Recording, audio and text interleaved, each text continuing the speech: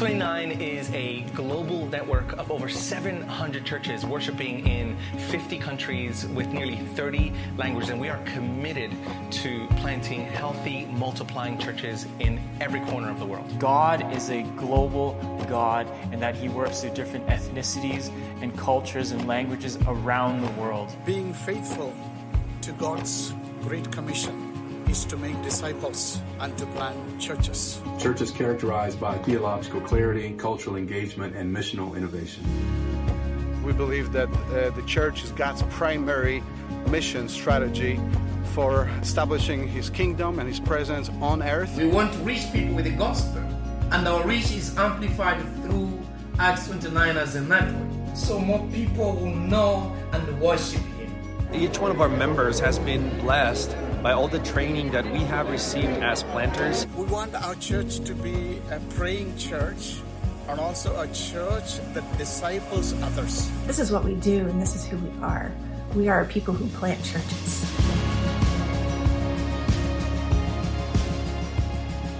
So Acts 29 accomplishes its mission primarily through three things. By assessing potential church planters, we provide continued assistance for churches and leaders through coaching, trainings, and also relational connection. We get to collaborate with the whole bride of Christ to plant churches, not only just in our areas, but we partner globally to plant churches. and as we partner together with Acts 29, with churches around the world, Our efforts are multiplied, and God is glorified when we work together as a church. this is Acts 29. This is Acts 29. This is Acts 29. This is Acts 29. This is Acts 29.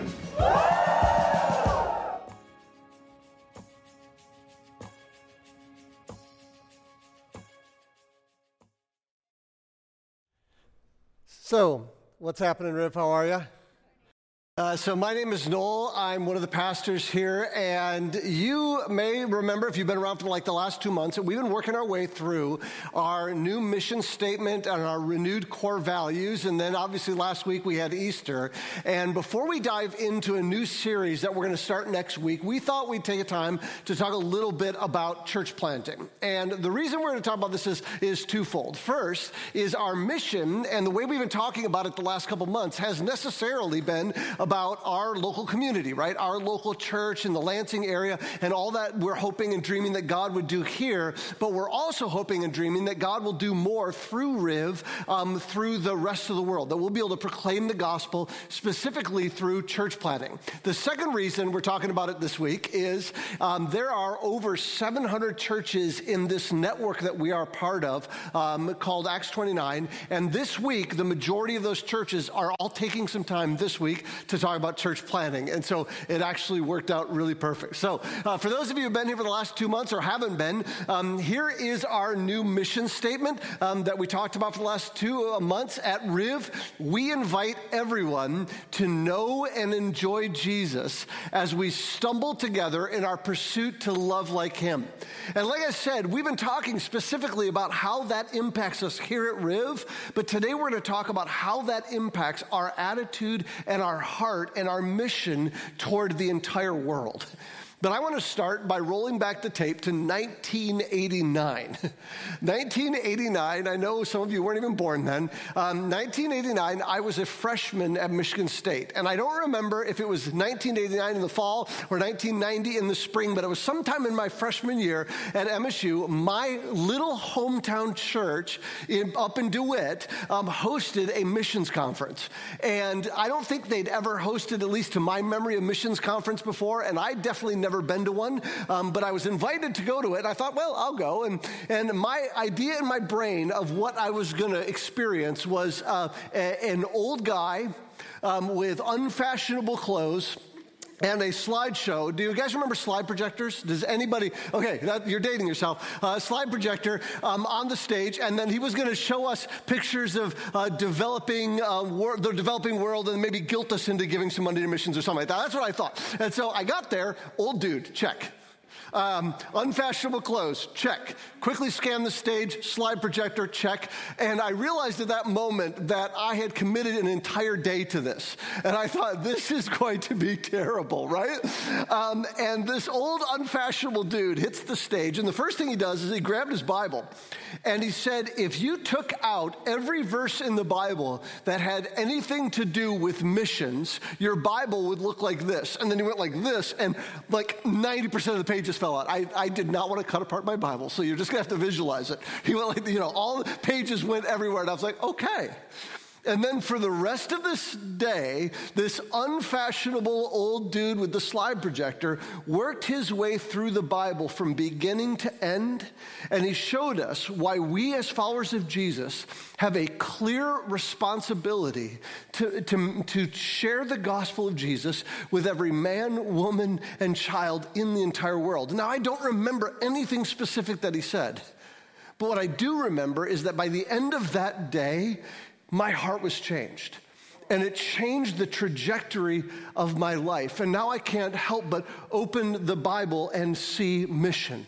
In fact, it was only a couple of years later that I stumbled into the Kellogg Center at Michigan State, where Riverview was meeting at the time, and I found this church that was excited about the Great Commission, about reaching people for Jesus, and they were excited about church planting.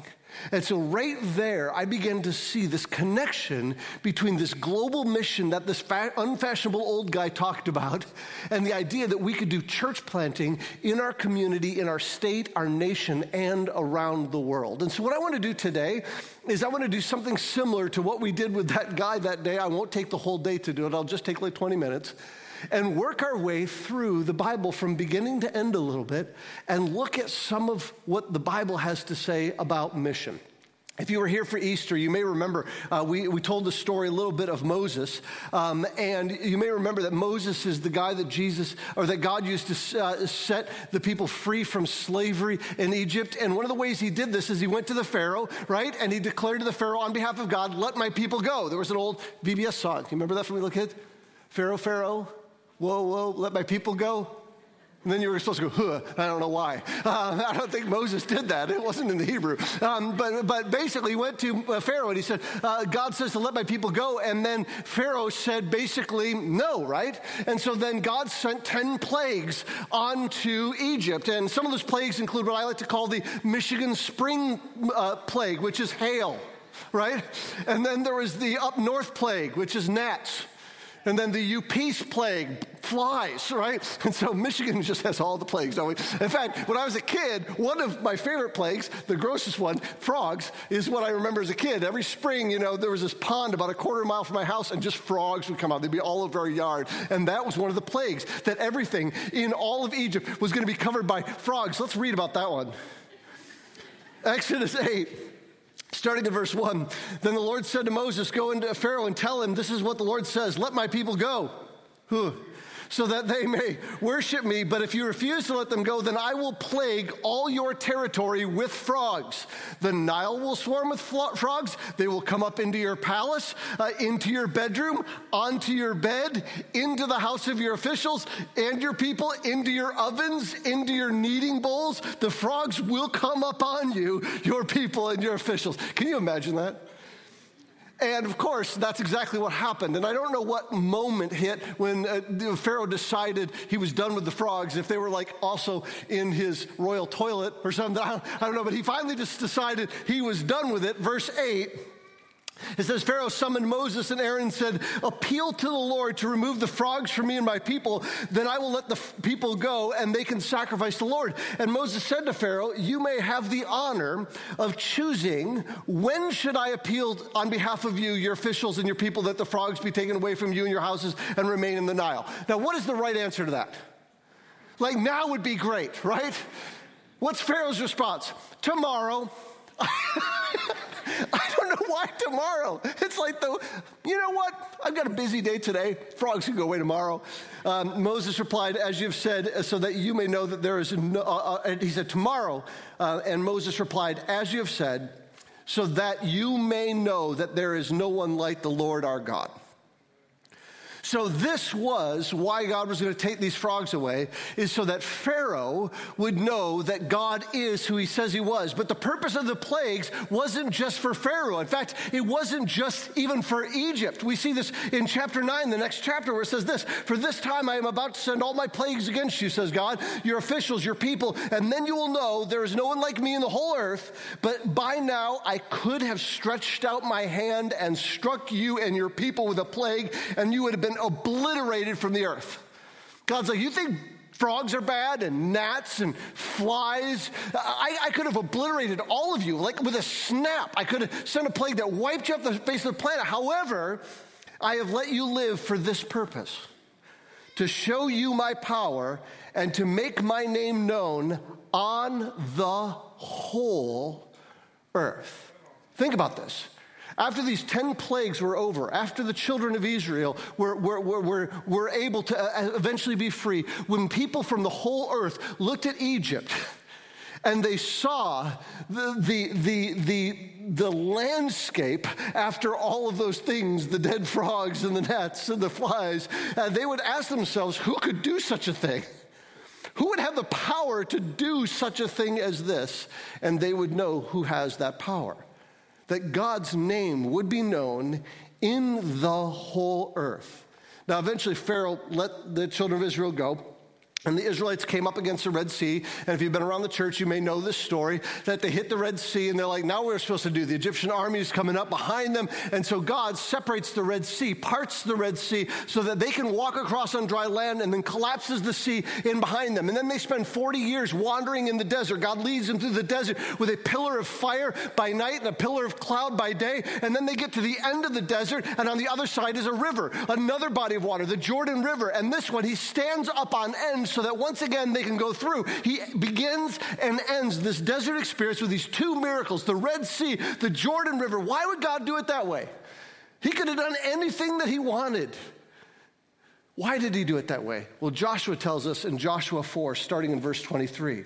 He says, "For the Lord your God dried up the water of the Jordan before you until you had crossed over, just as the Lord your God did to the Red Sea, which he dried up before us until we had crossed over. This is so that the peoples of the earth may know that the Lord's hand is strong, so that you may always fear the Lord your God." There it is again.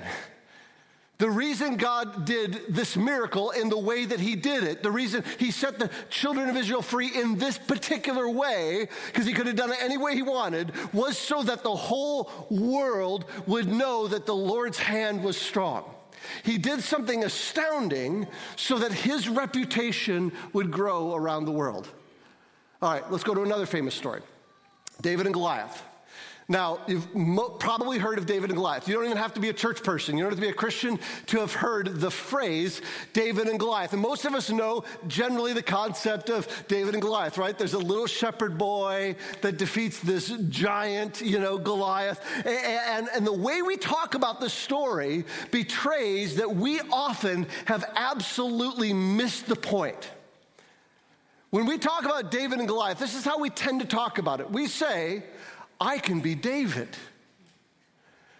With God's help, I can beat Goliath. I can do this. I can beat my own personal Goliath in my life. In fact, I've heard newscasters recently telling the story of Ukraine and Russia using this analogy. It's a David and Goliath story, they say. And every time we miss the point of the story. And we know the point of why David went up against Goliath and why he defeated him the way he did is because Dave told us.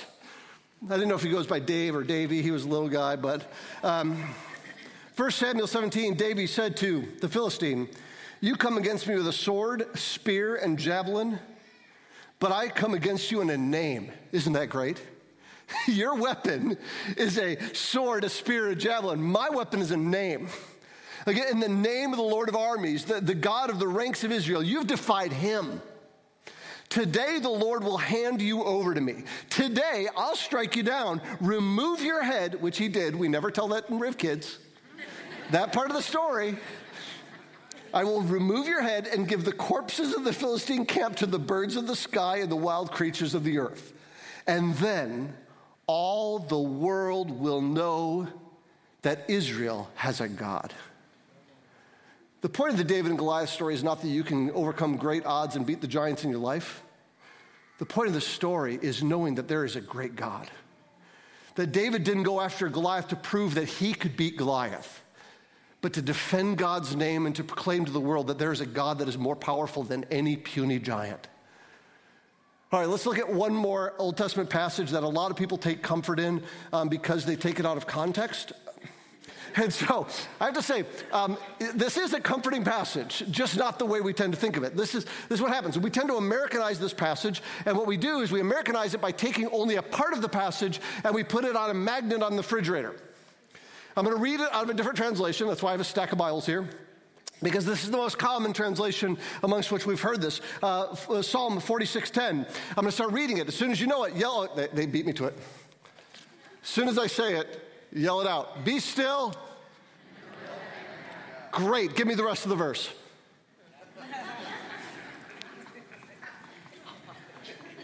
Have you heard this one before? Have you heard the rest of the verse? Because we're Americans, right? We like this part. We like this. 99 times out of 100, when I hear this verse, this is all I get. And people talk about it in a way to say, well, maybe what I need in my life is just have a personal quiet time, a devotional time where I sit down quietly every day and I pray to God and I read my Bible, which is a good thing. That's not what this means. Sometimes we say, well, maybe I should get to a quiet spot and listen for God's spoken, his still small voice to me, and he'll help me with my comfort or anxiety. And that kind of can maybe be part of an application to this. But again, it's not what the passage is about. Now, don't get me wrong. You can and should apply this passage in your life personally. In fact, we're going to do it in a second. But if you stop there, you are going to miss the point, and the point is so much grander than what you get out of this chunk of the passage. I want you to grab the whole meaning. So what I'm going to do is I'm going to read the whole thing to you. Don't worry, it's 11 verses long. I want you to grab its meaning, but I got to give you a couple pieces before you go in there. In this psalm, there's 3 times where the word Selah shows up. Now, Selah is a weird word. It's a word that we don't know exactly what it means for sure. We can't argue for what it means, but it probably means to pause, to stop. And since Psalms were a hymnal of sorts, it was a hymn book that people would sing these prayers. It may have meant, and I think it did mean, for the musicians and the singers to just stop for a second as they're going through this. And I love the Amplified Bible puts this little commentary in there, and they said, pause and calmly think about that. So what we're going to do is when I'm reading through Psalm 46, whenever we get the word Selah, I'm not going to read the word Selah, we're going to Selah. We're going to pause, and we're going to think about that. Now, second thing I want you to do is this is where I want you to get personal. I want you to personally consider any trouble or anxiety, any difficulty you're facing in your life right now. Bring it to the front of your mind. Because if we can't apply this stuff, right, it's not helpful to us. But I want you to consider the truths of the entire psalm as I read it to you, and I'm going to read it in the translation we normally teach out of, so you're going to have to catch where it says be still, because it's a little different. Here we go. Ready? You got your difficulty in your mind? Oh, wrong one. Stacks of Bibles. Bibles on Bibles. Here we go. Psalm 46. God is our refuge and strength, a helper who is always found in times of trouble. Therefore, we will not be afraid. Though the earth trembles and the mountains topple into the depths of the seas, though its waters roars and foams and the mountains quake with its turmoil,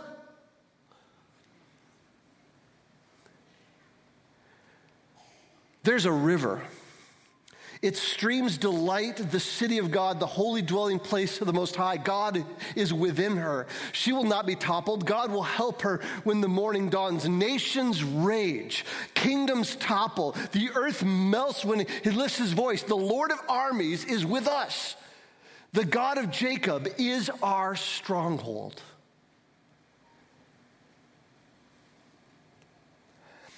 Come, see the works of the Lord, who brings devastation on the earth. He makes wars cease throughout the earth. He shatters bows and cuts spears to pieces. He sets wagons ablaze. Stop fighting and know that I am God. Exalted among the nations, exalted on the earth. The Lord of armies is with us. The God of Jacob is our stronghold. That's the whole psalm. Did you see the be still part? This translation translated it, stop fighting. Other translations translate it, cease striving. Here's what the psalmist is saying. He's calling on people who look at a world around them that is ravaged by natural disasters, by war, by conflict. And he's saying, in this crazy world of natural disasters and war and conflict, you be still. Stop striving. Stop fighting. You can place your hope in me when everything else is crazy. See, this is not about running into your study and having your personal devotion time. It's about your attitude and your posture in a world that is crazy. So a couple days ago, I was in Kentucky with my pastor friend from Scotland, who's now a pastor in Kentucky, which is crazy. You should hear his accent. He sounds South African because he is Scottish in Kentucky. Anyway, and we met a Russian evangelical pastor in Kentucky just a couple days ago. And this guy was telling us he's trying to get back into Russia, and there's this huge impact in Russia on the Russian churches because of the conflict, the war in Ukraine right now. And the main issue that they're facing is that the churches are being told, you must adopt a party nationalist line in your churches. And they're trying to figure out how to do this as their people are being drafted and conscripted into this war. And the thing that struck me about this Russian pastor, he was calm. He was peaceful. He was hopeful. Be still, this one, and know that I am God. I will be exalted among the nations. I will be exalted in the earth. This hit me this week. I'll tell you why. Here I was in Kentucky with my friend from Scotland, being encouraged by a Russian pastor who in the middle of war was still. He was peaceful. And his confidence in God was causing God's name to literally be exalted in another nation throughout the earth. See, that's what this psalm is about. You see, the end result isn't our comfort. We do get comfort, right? This passage should comfort us. We have comfort and we have hope and we have beautiful peace, but it points to an ultimate outcome of God's fame being known throughout the earth. That everywhere we go and we have peace and confidence and we're not striving and we're not fighting, but we're still and we're confident in God and His power when the world is crazy around us, His fame will grow. That's just a few verses in the Old Testament. Let's go to the New Testament. Jesus in the book of Matthew is mourning the fact that the Israelites, the Jews, had missed him as the Messiah, as the king that they had been waiting for. He'd offered them a kingdom. They'd rejected that kingdom. And now here were his words to them. He says, Jerusalem, Jerusalem. He's talking to the city, but he means the people. Jerusalem, Jerusalem, who kills the prophets and stones those who are sent to her. How often I wanted to gather your children together as a hen gathers her chicks under her wings, but you were not willing. See, your house is left desolate. For I tell you, you will not see me again until you say, blessed is he who comes in the name of the Lord. Now, what Jesus is doing here as he's quoting Old Testament messianic prophecies to declare to the Jews that he is the king. And that they were supposed to say when he came, blessed is he who comes in the name of the Lord. They were supposed to say that about him, but they didn't. And so what he's saying now is just like he came the first time to earth as a baby and went to the cross and died after a sinless life, just like he had come the first time, he will one day return again. And in that day, everyone will declare, blessed is he who comes in the name of the Lord. The whole earth at that moment will know that he is God, that he is the Messiah that they've been waiting for. And so this led to the disciples asking him, what the heck are you talking about? Basically, that's the Noel Standard Translation. Because they were expecting him to jump up on a throne in Jerusalem, to set up his kingdom right there. And so they get into this discussion with him. And he starts telling them about what's going to happen in the end times. That there'll be natural disasters and wars and conflicts. And just like those had always happened, those are going to still keep happening. And for 2,000 years, Christians, every time there's earthquakes and natural disasters and wars and conflicts, we're always saying, this is it. Is this when Jesus is finally returning? Is this going to be the end? And Jesus actually tells us right here in chapter 24, verse 14, when the end will be. He says, this good news of the kingdom will be proclaimed in all the world as a testimony to all nations, and then the end will come. People want to know when the end will come. When will everything be set straight? When will there be no more natural disasters and war and conflict? When is that day finally going to come? And Jesus says it happens after the good news of the kingdom is proclaimed throughout the whole world as a testimony to all nations. This is why we live on mission, because we have been invited to be a part of this. The Apostle Paul says it this way in 2 Corinthians. He says, for the love of Christ compels us, since we have reached the conclusion that since one died for all, therefore all have died. And he died for all so that those who live should no longer live for themselves, but for the one who died for them and was raised. See, Jesus died for all. And in that sense, Jesus made everyone savable. Let that settle in for a second. There's no one who is beyond salvation. We can proclaim the gospel to everyone because Jesus died for all. That is the extent of his love. And the more we get that love inside of us, the more it compels us to talk to the people that we love about the God that loves them. This passage is saying we no longer live for ourselves. We love because we have been loved. When the nations rage around us, we are still. When there is still in this world natural disasters and war and conflict, we are still. But now we proclaim a message of reconciliation, and we now proclaim the message of this king that had come and that would one day come again. And I love how Paul says it a couple verses earlier, because I like to work backwards sometimes. He says, therefore, since we know the fear of the Lord, we try to persuade people. What we are is plain to God, and I hope it is also plain to your consciences. We're not commending ourselves to you again, but giving you an opportunity to be proud of us, so that you may have a reply for those who take pride in outward appearance rather than in the heart. For if we're out of our mind, it is for God. If we're in our right mind, it is for you. So this is what he's saying. He's like, we try to persuade people. The love of Christ compels us.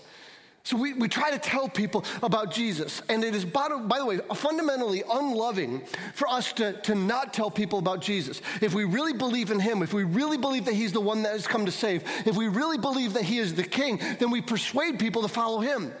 And Paul says, because the love of Jesus compels us, and the fear of the Lord, which is not incompatible, right? He knows that one day he'll stand before Jesus and he'll tell Jesus about how he lived his life. Because of the love for people, the love of Jesus, and because the fear of the Lord, he's compelled to tell everyone, to persuade everyone he can to follow after Jesus. And the primary way that Paul did this is he traveled to places where the name of Jesus was not known, and he told people about Jesus. And as people turned their lives over to Christ, they would plant churches. They would start new churches. Every time you make disciples, you plant churches. Those two things are linked together. Planting churches is about evangelism, and evangelism is about planting churches. These two things are connected. And so Paul and his team, Timothy, they would go out and they would plant these churches and preach the gospel. And that same method of disciple making and church planting has been going on for 2,000 years, and we get to be a part of that even in our church. Like I said earlier, we are this week with like 700 churches around the world talking about this thing. We're partnered together with people in at least 40 different languages, scattered across this world, talking about church planting this week. And I love what Paul said in this passage. I don't know if you caught it right at the end. It's that weird part at the end where he said, if we are out of our mind, it is for God. If we're in our right mind, it is for you. I love this phrase.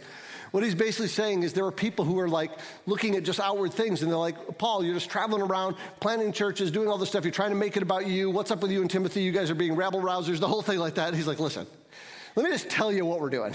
Let me tell you everything that God has done through us. And if we're in our right mind, you may think we're crazy. You may think we're bragging. You may think we're trying to boast about all the stuff that we've been doing. He goes, but if we're in our right mind, it's for you. If we're out of our mind, well, at least we're out of our mind for God. That's basically what he's saying. And so taking a cue from Paul, I want to close a little bit to talk about Riverview's history with church planting over 45 years. This summer, going into the fall, is our 45-year anniversary as a church. You can clap for that. Now, here's the thing. For those of you online, I apologize because you're not going to be able to see this, but everybody else, that crew right there, that's the church planting crew. There were 12 people that came here in 1977 to plant what has become Riverview. And the very first night that Riverview was planted by these 12 people who, by the way, had never stepped foot in this state before in their entire lives, the very first night, they went around East Lansing and just started telling people about Jesus because the love of Christ compelled them. They had no other choice. So they went and they began telling people about Jesus, and they met a young lady, a teenager who was a professor's daughter, and she came to Christ. And then she ended up marrying a guy who joined Riv a couple of years later, and then he became a pastor. And then we sent him out, and they went and planted some churches, and then they came back, and Greg Veneta and Christine Veneta are back here at Riverview. He's one of our pastors now. Our first convert at Riverview is still at Riverview 45 years later. And in the course of that 45 years, God has done something amazing. Greg and I sat down, and we calculated as best as we could, and I know I'm missing some stuff. But here's what I can tell you. In our 45-year history, we have at least 55 churches in our direct downline. We have 4 venues around the Lansing area. We have 25 daughter churches. We have 16 grandbaby churches. We have 9 great-grandbaby churches. And we have 1 great-great-grandbaby church. Now, there are probably more than that, but that's all that we could verify. In addition to that, we financially supported at least 15 churches in the last couple of years that we can count that we've helped, and we've helped 39 church planting residents in Michigan, Brazil, and Chicago to get ready to plant their churches. By my count, Riverview has now planted churches that have planted churches in at least 7 countries. I can only tell you about 5 of them, because 2 are countries where we're planting churches and it might be illegal in that country to plant churches. So we at least have US and Canada and Germany and Brazil and Poland are the ones that I know. So I want to show you something really cool. I want you to check this out. So we began to put a chart together because we thought, let's see if we can track this. So this is Riverview's church planting timeline as far as we know. So 1977, Riverview was planted in East Lansing. And then we went through this crazy church planting days. Like early on, our whole church planting strategy was, oh, you love Jesus, and we throw you at a city. And so a lot of that meant that we had some great stuff. Like these churches here in the black all still exist. Any church in the red doesn't exist anymore. We were all passion and not a lot of strategy. These are the years that these church plants stayed in existence there. But you'll notice, even people in Ann Arbor, they went on to plant churches. Isn't that cool? And so then here, planted a church in Chicago, went to Dusseldorf, went there to all the way over to Cologne and Berlin. We planted a church in Kyiv, Ukraine with our own Eric Thomas, who they went on and planted 2 more churches in Kyiv, and now Eric is now back with us. Planted a church in Columbus, doesn't exist anymore, but that one helped plant a church in Orlando. Then we planted this building out here. We just thought we'd put that out there. Riv's MSU venue on campus. Planted a church in Detroit, Riv's Reotown venue, and started kicking into church planting again right around 2014. Again, cool story. Pittsburgh doesn't exist anymore, but the church that they planted did, because that's sometimes what happens, right? All of these churches were planted through our downline. And you'll notice we've got some in Brazil, East Asia. 2 of ours in East Asia shut down because of just a lot of things. That's a really hard place to plant churches. But all of these churches over here are ones that we could find that we supported, but we didn't plant, but we just thought they were great, and so we gave them some money and helped plant what they were doing over there. And so this is our 55 church downline that doesn't even count all of these over here. Now, the reason I wanted to share this with you is I wanted you to know that you are a part of this. Riverview gives 10% of our finances to church planting. So all of these are coming from your support. So when you give to Riv, 1/10 of everything you give goes right back out the doors to help plant churches. Even during COVID, when our giving numbers, everybody, all churches, you've heard the story, giving numbers went down, our giving went down about 14%. We continued to keep our commitment to church planting because we wanted to make sure these churches got started and continue to go. So earlier this year, I got a chance to finally break free from our country. And COVID restrictions were down. It was a perfect time, and COVID numbers were down in Brazil. So I took off and went to Brazil for a couple weeks. And I traveled across Brazil, and I visited a lot of the churches that we've helped start, because at Riv, our primary areas that we target are around the Midwest in Michigan, East Asia, and Brazil. So I went and visited a lot of our church plants down there. And while I was there, I got the chance to preach at the 3-year anniversary of a church that we helped plant. And while I was there, I talked with Tony, who's the pastor there, and his wife, Bobby, about the impact that Riv has had on their church. And they told me their story, and it just blew my mind. And I asked them if they would be willing to share their story with you. So I apologize for the really crappy video work. It was me on an iPhone. But they wanted to share their story with you. The name of their church is Igreja Nova Cidade, which means New City Church in São Paulo, Brazil. And they wanted to share with you the impact that you guys have had on them. And my hope is just to end this on an encouraging note, that you're as encouraged as I am by this. And so I'm going to pray, and then I'm going to let Tony and Bobby wrap up for us. So Heavenly Father, we thank you for Jesus. We thank you for the wonderful grace of Jesus, as we sang earlier. And we just thank you that wonderful grace compels us on mission to tell people about Jesus right here in our city and around the world. We thank you for all that you're continuing to do in and through our church planting network. We thank you for the 700 plus churches in 40 plus languages that are preaching the gospel this morning. And we think that we got to be a part of a little bit of that. And so we just pray all of this in Jesus' precious name. Amen.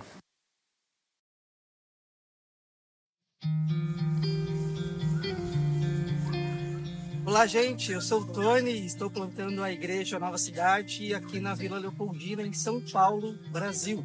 Eu sou a esposa do Tony, meu nome é Bárbara. No final de 2018, quando nós fomos plantar a igreja em especial, fizemos um desafio de juntar um recurso necessário para começar essa plantação de igreja, para dar o start ali no culto público. E foi justamente nessa ocasião que nós tivemos uma grande surpresa, mas quem vai contar é a minha esposa. Foi esse dezembro muito especial para a gente, porque a gente não tinha condição nenhuma de iniciar uma igreja, apesar do grupo base estar acontecendo. A gente recebeu então a notícia de que a igreja ajudaria, a gente teria essa ajuda externa vinda a partir então do Noel. Eu fiquei muito emocionada quando a gente recebeu essa notícia, porque a gente não tinha nenhuma cadeira, a gente não tinha nada no espaço, e aí Deus enviou através do Papai Noel, como a gente brinca, que veio essa grande bênção pra gente. E que a partir dessa oferta especial a gente conseguiu então montar todo o espaço, preparar todo o espaço para iniciar então oficialmente a nossa igreja. Nós precisávamos de um valor específico e fizemos uma vaquinha online para conseguir levantar esse recurso. A questão é que quando recebemos a notícia do Noel que enviaria um valor inicial para nós, era exatamente a quantia que nós precisávamos para iniciar. Então o mesmo valor que a gente precisava foi o valor que a Riv Church, por meio do pastor Noel, enviou para nós. Isso marcou muito a nossa história até aqui. chegou a oferta. E aí foi possível começar a comprar as coisas. Foi muito especial. Né? A gente chorou muitos dias. Muitos dias seguidos. Agradecendo a Deus. Porque o que a gente estaria muito perto de desistir, porque aos nossos olhos humanos era inalcançável. Deus realizou. Né? Então, eu nunca imaginei viver o que eu vivo hoje. Antes tinha uma vida completamente diferente. De abrir mão de carreira profissional, de abrir mão de muitas coisas que eu poderia ter hoje, mas para viver isso, para viver essa plantação. Então, quem me conhece de anos atrás, da época de faculdade, não acredita na mudança de vida que eu tive, né? No que eu vivo hoje, a forma que eu vivo hoje. Eu fico muito emocionada de falar e de lembrar dessas histórias e de viver cada dia, né? Cada dia que a gente pode compartilhar um pouco disso com a nossa igreja e ouvir as pessoas falando o quanto a gente tem sido importante na vida delas de alguma forma, que a gente é uma sementinha na vida delas. Mas hoje também não viveria mais o que eu vivi. É isso agora pra frente, né? Muito bom passar alguns dias contando a nossa história. A gente vê o quanto a nossa história está incluída na história do Evangelho. Né? Estamos muito felizes por tudo que Deus tem feito até aqui. A gente fazer algo como um empréstimo a Deus, a gente nunca perde. A gente nunca perde.